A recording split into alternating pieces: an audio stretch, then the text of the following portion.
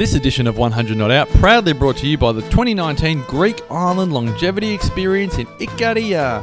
Join Damien Christoph and myself for 10 days on the island where people forget to die.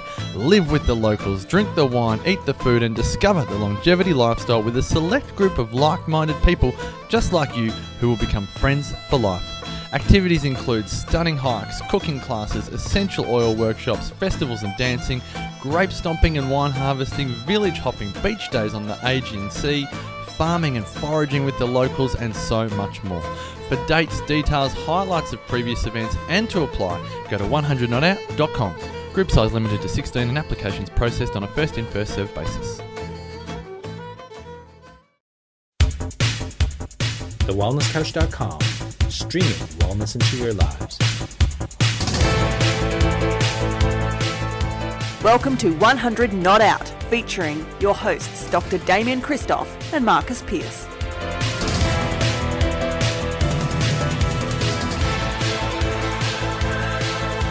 Welcome to 100 Not Out, a weekly show dedicated to helping you master the art of aging well. Marcus Pearce here with you. Hope you are going absolutely beautifully. I am without my co-host for the second week in a row, Dr. Damien Christoph, only because this is part 2 of our interview with Dr. Sanduk Ruit, the god of sight. Damien was unavailable for this interview, and last week, if you haven't caught the episode, I highly recommend you go back to last week's episode so you can listen to part 1 of this interview with Dr. Sanduk Ruit. He is the Fred Hollows of Nepal. I say that to our Australian listeners, which about 3/4 of you are, but Dr. Sanduk Ruit is one of the world's leading ophthalmologists. He is an eye surgeon that has done over 120,000 sight restoring surgeries in his native Nepal, but also in many other countries, and many of them developing countries throughout the world.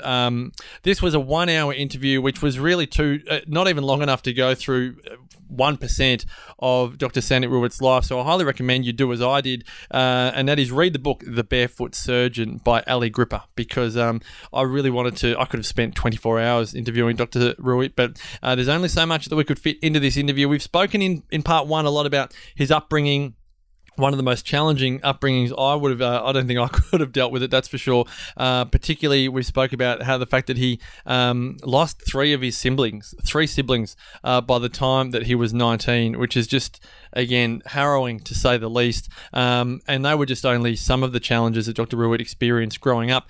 We resumed this interview with Dr. Ruit, having now met Dr. Fred Hollows, who, again, many Australians, my age and older, would be aware of. And I think more than anything, I'd love for you to get out of this interview just the commitment that Dr. Ruit has to his life purpose. He's seen the challenges of his life and turned them into opportunities to live the life that he lives today, but also some of the conversation we have around finances, knowing that financial stress is one of the biggest stresses in the Western world, just how he's been able to deal with living in a developing country when he really could have lived in Australia, as he did for a year when he lived with the Hollows family. He could be earning $1 million a year as one of the great eye surgeons of the world in Australia, but that connection between his life purpose and his financials, his life purpose won out. He wanted to live in Nepal, help his country, men, women and children, and help improve their quality of life.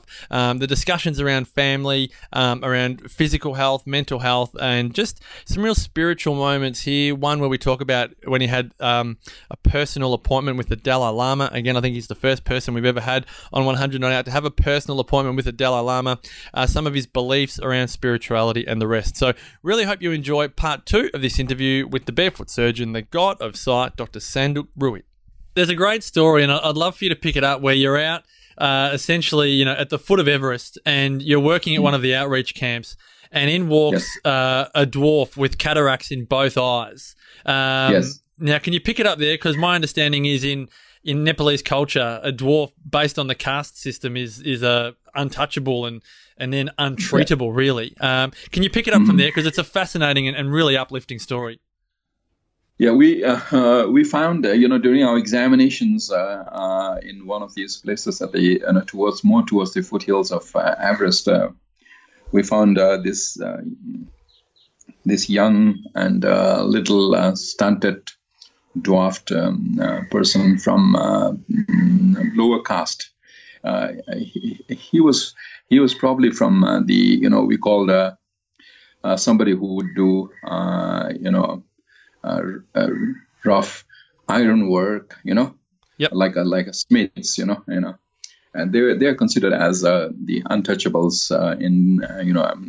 It's not so bad now, but those days the caste system was very, sort of very prominent, and we found, and it was difficult for us to, really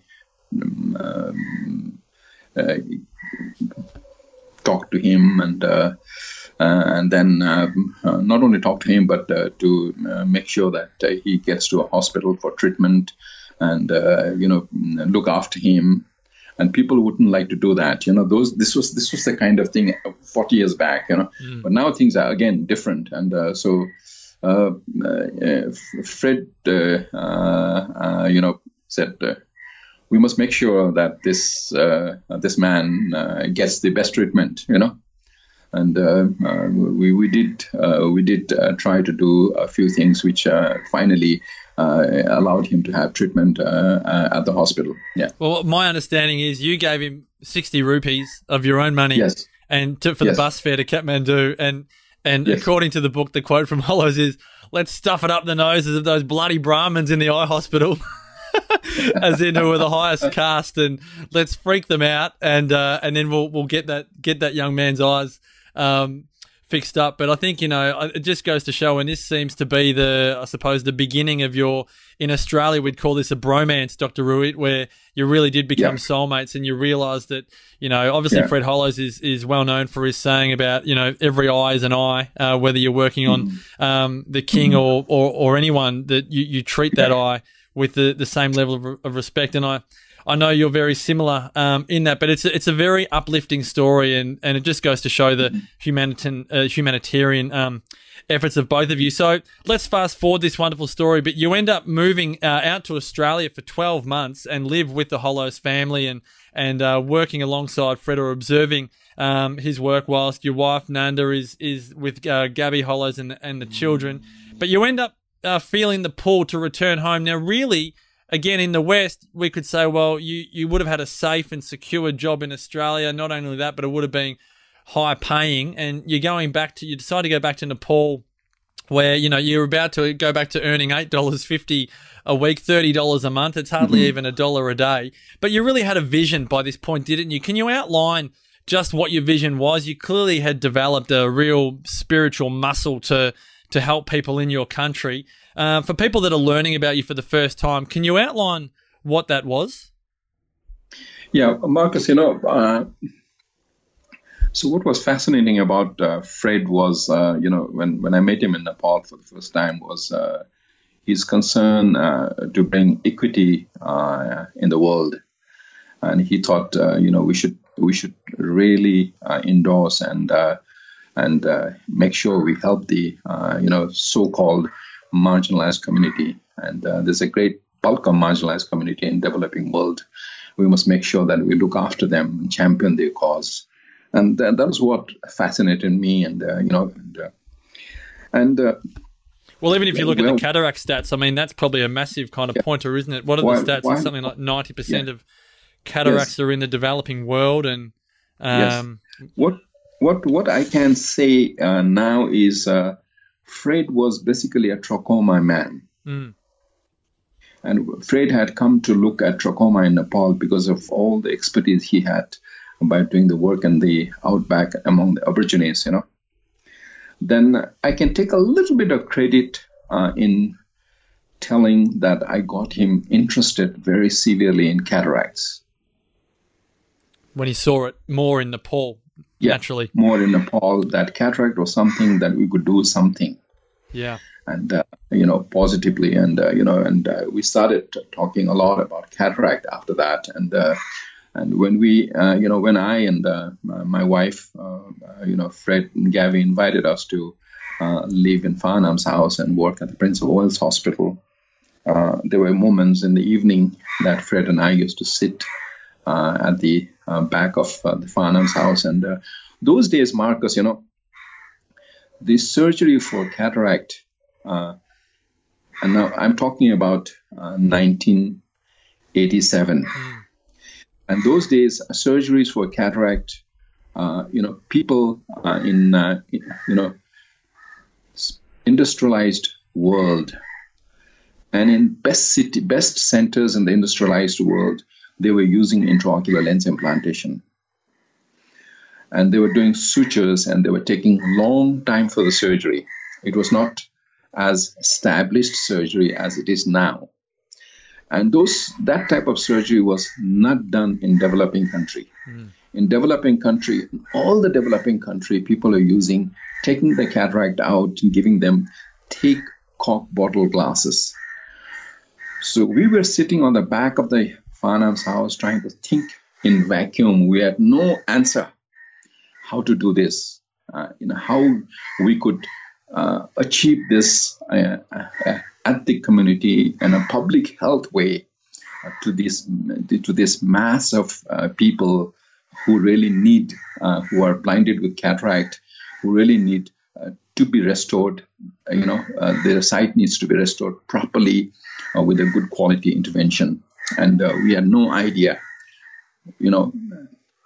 And you were howled down, weren't you, when you returned home? Yes. You were howled down. You're telling people to improve the procedures, and the establishment is saying, no, we can do 50 of these, Coke bottle procedures for the price of one intraocular lens. And then Fred Hollows comes along at one of your conferences and tells everyone to get stuffed and innovate and stop treating a lower class eye differently to a Western, Westerner's eye, and move up with the times. And that was kind of the beginning of, you started to get some funding, didn't you? I mean, I'm looking at the numbers. You left Australia. I think they got together about $2,000 for you to start your Nepal Eye Program Australia, which sounds like such a small amount of money. Normally, Marcus, normally somebody who is gone to work or live in Western world, for somebody to come back to a developing world, people would assume in their developing world that this man will come with a lot of money and a lot of other things good for him, and he has earned quite a bit of money coming back from Australia, Yes, and your family would have been expecting some dividends of that. We probably we probably didn't have what we took, when we were in Australia. So when we came back, we probably came back very empty-handed. And your family weren't there to greet you at the airport. They wouldn't accept you into the family homes because you'd married your wife Nanda was from a higher caste, so they wouldn't let you at their place, and your folks wouldn't let you at their place. So I think you stayed with a friend when you returned home, did you not?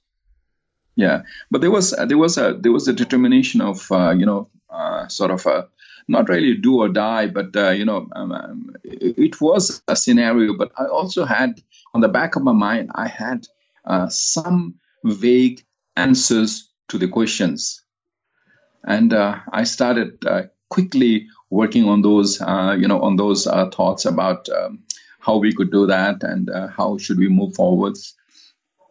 So we started quickly moving out, and then after about 4 years, we started achieving things in the bush and doing intraocular lens implantation. And those days, so there were no emails, and I used to once in a while I used to talk to Fred, and so I talked to Fred, and I said, Fred, I've started using intraocular lens implantation successfully in ICANS. Fred would say, shit, I must come and look, No, and really what he said was, Jesus effing Christ, what about the effing infection rate, Sanduk? What's going on, mate? And you were there to tell him that it was no worse. It was actually, there was no problems because you were very well sterilized and you had quite a very good system down pat. The results were very good. And, so this really invited a very high-level international cataract meeting in Nepal. And this was the meeting that took place in a 5-star hotel in Nepal. And, Fred and I was one of the delegates with major decision holder managers, ophthalmologists from this part of the world and from America, from Australia, from England, and international organizations. And there were presentations made from the subcontinent, 1,000 cases of no intraocular lens with very good results with glasses, and another 2,000 cases of very good results without intraocular lenses. Again, yeah. But anyway, WHO and all this, this is all, this is all great result. So we present 150 cases of intraocular lens implantation done in the bush. And this was we were singled out, and everybody started saying that this is too early to do it. You need to have a clinical trial to do it. And it's too complicated, too expensive. And that's where Fred got up, and Fred said, you bastards, and all the words that he said to all the big countries, and said, here is what, And one thing that Fred and I said clearly to the WHO people was, those days, when the surgery package consisted of thick cork bottle glasses, then we predicted that cork bottle glasses will be replaced by intraocular lenses. And looking back, this is really, you cannot imagine that was how they were treating cases, that we were treating cases. Particularly given the landscape. I think that was the point I really gleaned, is that if you're in Nepal and you're living in the mountains and you've got Coke bottle lenses with really limited sight, then you fall over and then your glasses smash and then you can't do anything. It's not like living in the suburbs of a Western world where everything's quite flat and paved. So can you give us an insight? You start off doing the camps. From my understanding, you're pretty much the only ophthalmologist that is willing to go out to these remote locations. A lot of the others are happy for a secure job in a hospital and do their old school methods and the rest. What kind of buzz? I mean, anyone that started a new project, but particularly yours, where the project has such a big vision, can you give us an idea of the buzz that you got? And I know that you still get today from bringing sight to people that really would have had no belief at all that their sight would have been restored. What is that feeling like? Oh, I tell you, I'm very privileged and very lucky to have come across and got a first-hand, war from patients who have been. You can imagine. You close your eyes now. That's how they come first time to see us, almost totally blind. They can just make light and darkness, and just imagine that this is a 26-year-old girl, and who has been walking down the mountain for about 10 days with her husband. And then there is a young child who is 3 years old, and the child was born when the girl was still blind, and the girl had never seen the child. And you look at the patient. The patient's the finger toes are bleeding, because patient's been walking on the rocks and stones and, for so many days. And then suddenly you do the surgery, put an intraocular lens implant, and do a very good quality surgery. And then the first-hand experience of seeing how this lady sees the child for the first time, grasps the child and put her in her lap, and starting to caress, and you could virtually see drops of tears falling from her eyes and falling into the child, And these are, I tell you, these are heavenly, really out of this world experience. And I've got thousands of stories to tell you. Oh, that's the thing. I mean, just listening to the stories and reading the stories, and I think of the numbers. What is the current number? How many people have you personally restored sight to as of today? I'm sure it's a little more than 100,000, Marcus. Yeah. It's fascinating, and then I can imagine why. I have no surprise that people do prostrate before you, and they do ask for locks of your hair, and they clamour to touch you. And again, the locals call you the god of sight. And you can totally appreciate why that is. I know in your own humility you say, look, there's nothing mystical about the procedure. The real miracle was giving them the same advantages as anyone else in the world, people like you and I. But I think you would be the first person I've interviewed, Dr. Ruit, who has been seconded to have a personal meeting with the Dalai Lama. Now, at the time, correct me if I'm wrong, but at the time that you were invited to be with His Holiness, you had your private practice, which you were working in at night. It was dead quiet. In your own words, you were catching flies, just waiting and hoping that patients would turn up. But work that you had been doing at the outreach camps had reached His Holiness. What is it like to be in the direct presence and proximity of someone like the Dalai Lama for 30 minutes? What does that do for someone like yourself? It's interesting, you know. I mean, I definitely think that he has a very affectionate feeling, and we often call, and he likes to call it as a compassion. But I would say that he's a very affectionate, and he will endorse on the good work that you're doing. And he brings in, when you sit, there's an aura, you know, there is an aura. There's a feeling that something nice is happening inside you. And when you touch his hand, and when he grasps your hand, and I thought, I often say that my hands are softest in the world, but then his hands are so softer. And my God, I tell you, so soft. And then once I talk to him a little bit about the surgical procedure, he giggles once in a while. And it's a lovely giggle, a giggle that spotless, no interest, and, unintentional, very fresh, like for childhood giggles, Yeah. You know what I'm saying? Absolutely. And a real unconditional love of... unconditional giggles, Yeah. And he giggles on, and that makes you feel. And, what I felt was, as I got out of the room, I felt I was totally recharged. And that's the kind of feeling that you get, really. Yeah. But Marcus, one thing, we talk about the number of surgeries that I've done, and, but I think the most important thing that we have achieved so far is to systematize the whole cataract surgical delivery and make it appropriate, sustainable, team building in terms of equipments, and make it happen at a public health community, and then reduplicate this in many other countries. Absolutely. And so that's, I think, the most gratifying, through trainings, through our own work. And now this is being practiced as our system, as the Nepalese system, in many parts of Africa, Asia, and South America. This is what I think, has been one of the greatest public health contributions, really.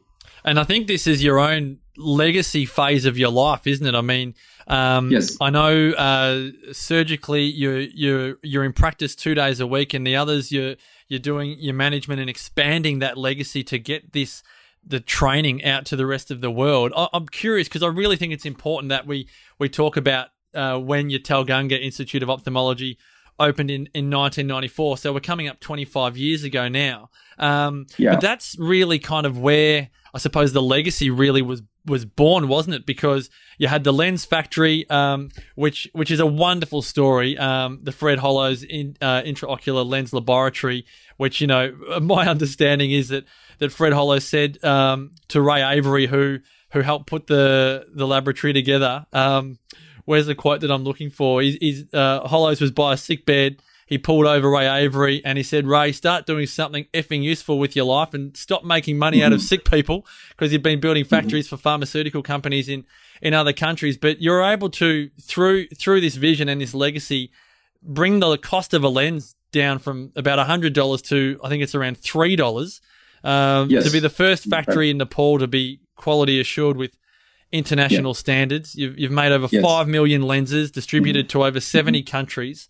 But as you say, the legacy part of the point of your career you're now at really must be the training of surgeons, to share with them. I mean, just to give listeners an idea, you do this surgery in about 5 minutes, which is just fascinating. And I know many people in Australia, since I've been telling them about your story, they're used to paying 5-figure amounts for 45 minutes of work, and you're doing this in 5 minutes and now teaching ophthalmologists from all around the world how to do the same in their countries, particularly the developing countries. I was recently. What's really powerful, Marcus, is that we have now fine-tuned and established the systems. And I was recently on a camp up in the hills, and a faculty from the Moran's Eye Center, University of Utah, was with me, a very senior person, and we're looking at the results of the surgery, so this is a quote that he gave. After looking at each patient, the results are better than in the best institutions of the world. It's fascinating, isn't it? That's how we have come to this, and Marcus, like you're talking about now, and it's part of my my time goes and seeing how best we can duplicate our efforts, and make sure that other communities in the world, especially in other parts of Asia and other parts of Africa, and we have just by coincidence, just yesterday, we had invited a very close friend of ours who had been a CFO in Google's, and Patrick Pritchett, and my partner, Dr. Jeff Devine, and we have been discussing about enlarging the capacity of the intraocular lens production, and then trying to establish small community eye hospitals in Indonesia, in Myanmar, in Ethiopia, in Ghana. So this is all exciting, really exciting, Marcus. And this is what I'd love to know, because I am a bit of a statistics man. So my statistics might be incorrect, but if there's 18 million people around the world with cataracts, and it's largely preventable, is it possible that what kind of timeline do you think we're looking at to have a lot of this preventable blindness eradicated? I mean, well, one, I'd love to know where it sits with Nepal. Where was it 30 years ago? Where is it today? And then what can we expect on a global level, considering, as you said, your vision continues to expand by the day? In Nepal, we have achieved in making the prevalence of blindness, it was 0.8% when we started in early 90s. And now it has come to 0.4. Wow. So it is halved, and we want to share this experience with other parts of the world. And we call it, like you have rightfully called it, we call it fight against avoidable blindness. Yeah.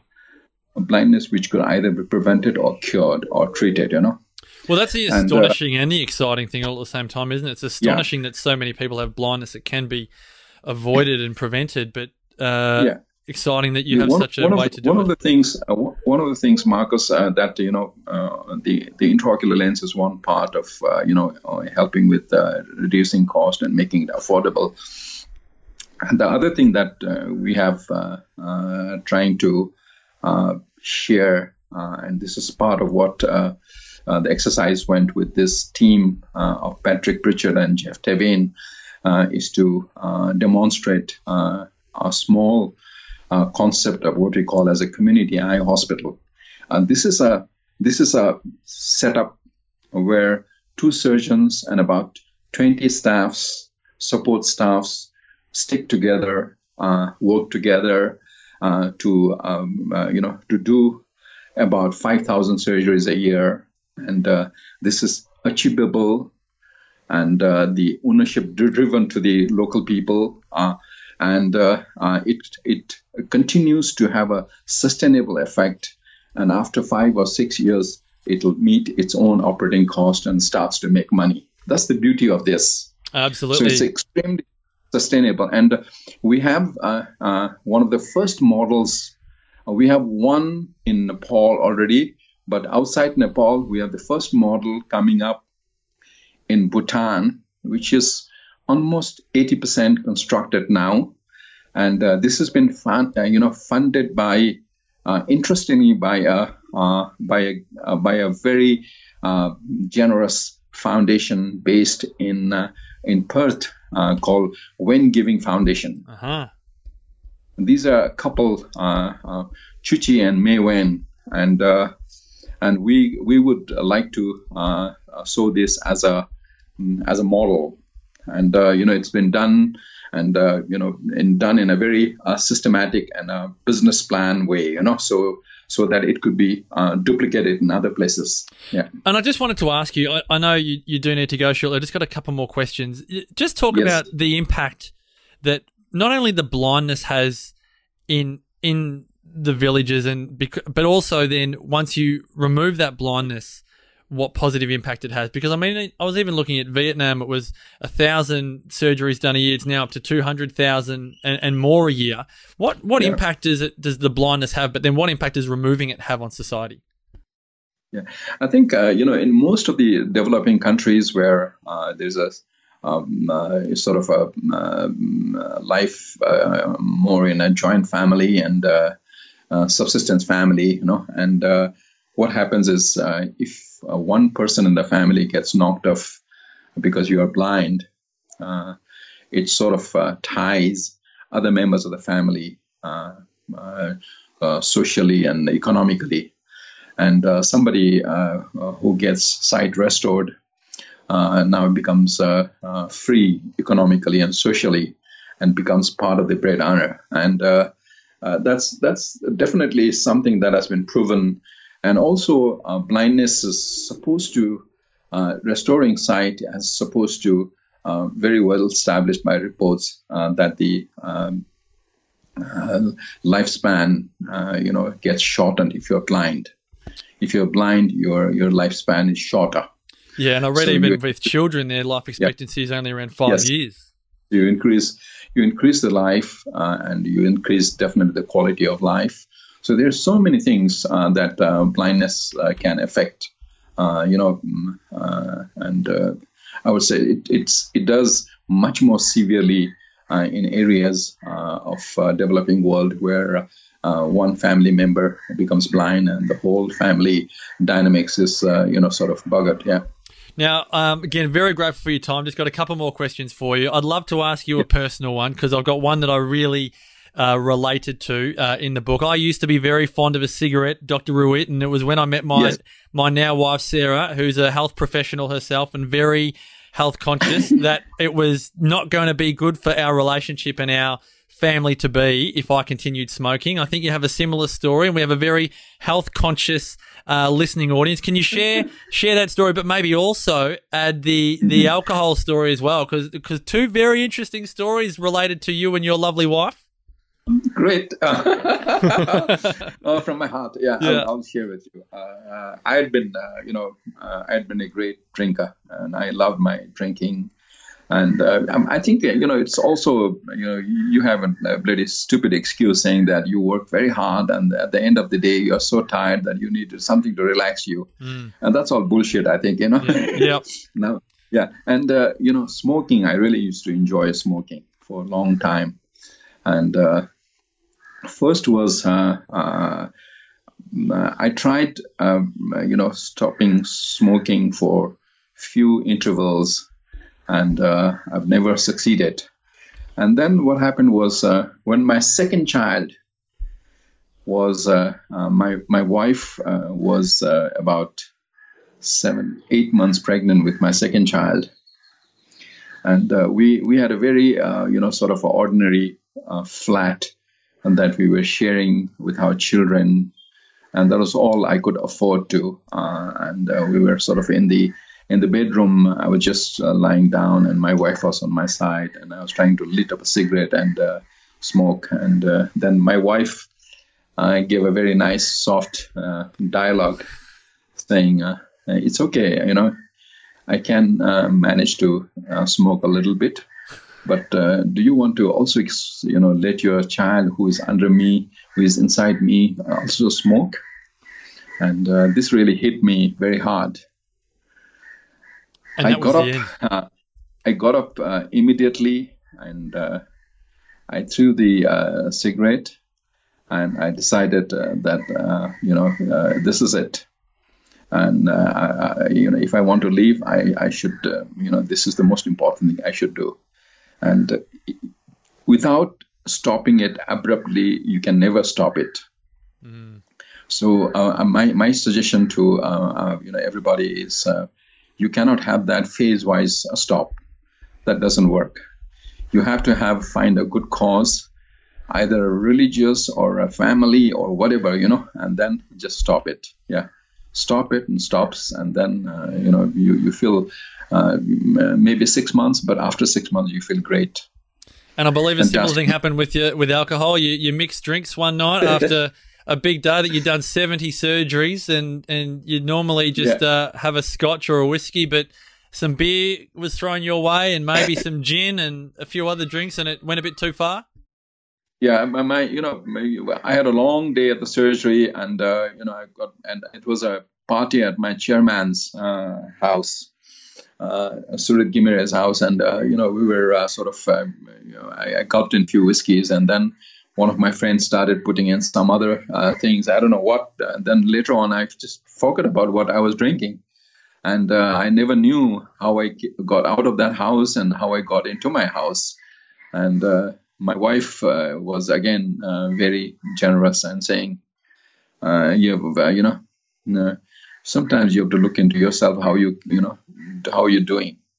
So I probably did everything that you do after a lot of alcohol, and in the morning got up and with a severe headache. And my wife said very nicely, I think we should probably say enough now, So that was the day when I stopped, and now it's almost 8 years, and I'm feeling good. I'm feeling great without it, and my surgical efficiency and my everything is very good, Marcus. Yeah, and I think family is great accountability for health improvements, but also professionally, it's nice to know that we have you in great health to be able to continue to live your vision and expand your influence. Just my final question. I'd love it if you would be happy to share just one of your favorite stories, perhaps a recent one that's not in the book that you may have experienced in the last 6 months or so that has really touched your heart, that would also touch the heart of our listeners. You're talking about something that I just received a small sculpture of a horse, a beautiful marble sculpture from a trainee in North Korea, and a young doctor who had been trained here with me, and a very simple young doctor from North Korea, and he sent it a small sculpture of a horse through his ambassador, and then he had written a little one-page note in his own language, and I got it translated, and it said that teacher, I've started performing the surgery, and I performed the surgery on a very famous sculpture of North Korea, and the sculpture, the artist gave me this statue, and I'm sending this statue to you. I did his surgery, and I'm sending the statue to you. So this was from a trainee whom I have trained, and he's sending something that his patient gave it to him, one of an artist, a very senior artist. And it's so touching, Marcus, Oh, that is absolutely beautiful. Well, I might leave you with a story of my own, Dr. Ruid, because after reading your book, I showed my children some videos of your work, and I told them that it only cost $25 to restore the sight of someone maybe even their age, and my kids receive pocket money each week, and they have 3 jars that they put their money in. There's a jar for spending, a jar for saving, and a jar for giving. And after sharing your work with them, they are excited to make their first ever. They're 8, 6 and 2, but my 8 and 6-year-old, they're very excited that their first ever charitable donation will be to your program to help radically shift someone's life. And so I encourage all of our listeners to support your work. For us in the West, a mere $25 is absolutely nothing, and what an impact that money would have on not just one blind person, but as you said earlier, their family, their friends, and their wider communities. And so, Dr. Ruid, I would love to just thank you on behalf of our listeners and the wider population at large. Just thank you so much for taking the road less traveled, for going through the pain and the hardship and the challenge in your life in order to create the changes you've made on this planet. And we sincerely thank you Mark. for it. And as we like to say, Marcus, make sure that we could get a lot of people to get on with the Barefoot Surgeon book, and I think once it goes around in the world, and I could use this as for campaign against avoidable blindness, and this will give me a platform to raise more funds elsewhere in the world.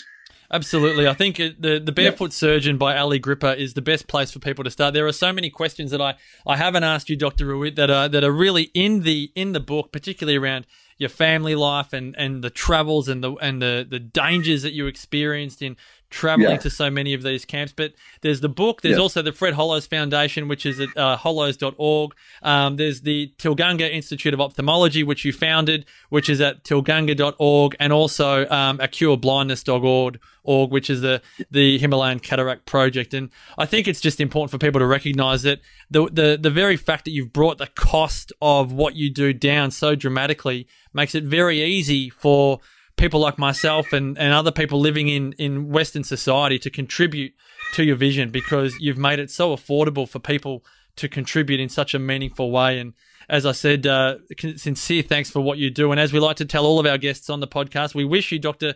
Sanduk Ruit, may the rest of your life truly be the best of your life. Thank you very much, Marcus.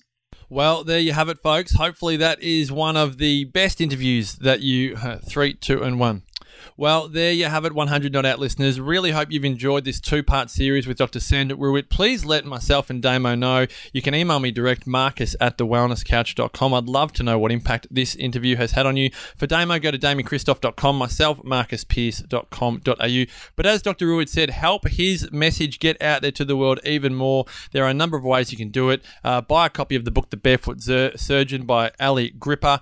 Support the Fred Hollows Foundation. Only $25 can restore sight to someone with preventable blindness, with cataracts. So have a look at hollows.org. You can donate through the website there. I know I've got our family donating. My children are excited to donate. As I said to Dr. Ruit there, they've got their give jar ready to raise their first $25 to give to someone that is blind in Nepal. But again, it is millions of people around the world that have preventable blindness. You can have a look at Dr. Ruit's Institute of Ophthalmology. That is at tilgunga.org. That's tilganga.org. Now, these links are all in the show notes. The Himalayan Cataract Project, that's at cureblindness.org. And again, more than anything, just get educated about one of these challenges that we have in the world today, and that is preventable blindness. Fred Hollows brought that to our attention as Australians with the National Trachoma Program back in 1975. Now, again, there's still a lot of work to be done in our own country and even more work to be done right throughout the world. And so with our ability to make an effort on this at such an affordable level, and for me, it's just so exciting that we can make such improvement on this in such a short space of time, which when you look at a lot of challenges around the world, they're challenges that many of us think are going to take 300 or 400 years to improve. Well, this one could be cured in our lifetime, which is absolutely exciting. And so I really encourage you to get on board with Dr. Sanduk Ruit's vision. Even make a trip over to Nepal, have a look what they're doing. Why not? It's a wonderful way to support the human race in improving the quality of life, helping people to live that 100 Not Out lifestyle wherever they are in the world, as Dr. Sanduk Ruit is doing. All right, thanks again for your support of the podcast. Really appreciate your support, and we can't wait to have you on next week's edition. Until next week, continue to make the rest of your life the best of your life. This has been a production of TheWellnessCouch.com. Check us out on Facebook and join in the conversation on Facebook.com/TheWellnessCouch. Subscribe to each show on iTunes and check us out on Twitter. The Wellness Couch, streaming wellness into your lives. Whilst the Wellness Couch presenter endeavor to provide accurate and helpful information to their listeners, these podcasts cannot take into account individual circumstances and are not intended to be a substitute for health and medical advice from a qualified health professional. You should always seek the advice of a qualified health professional before acting on any of the information provided by any of the Wellness Couch podcasts.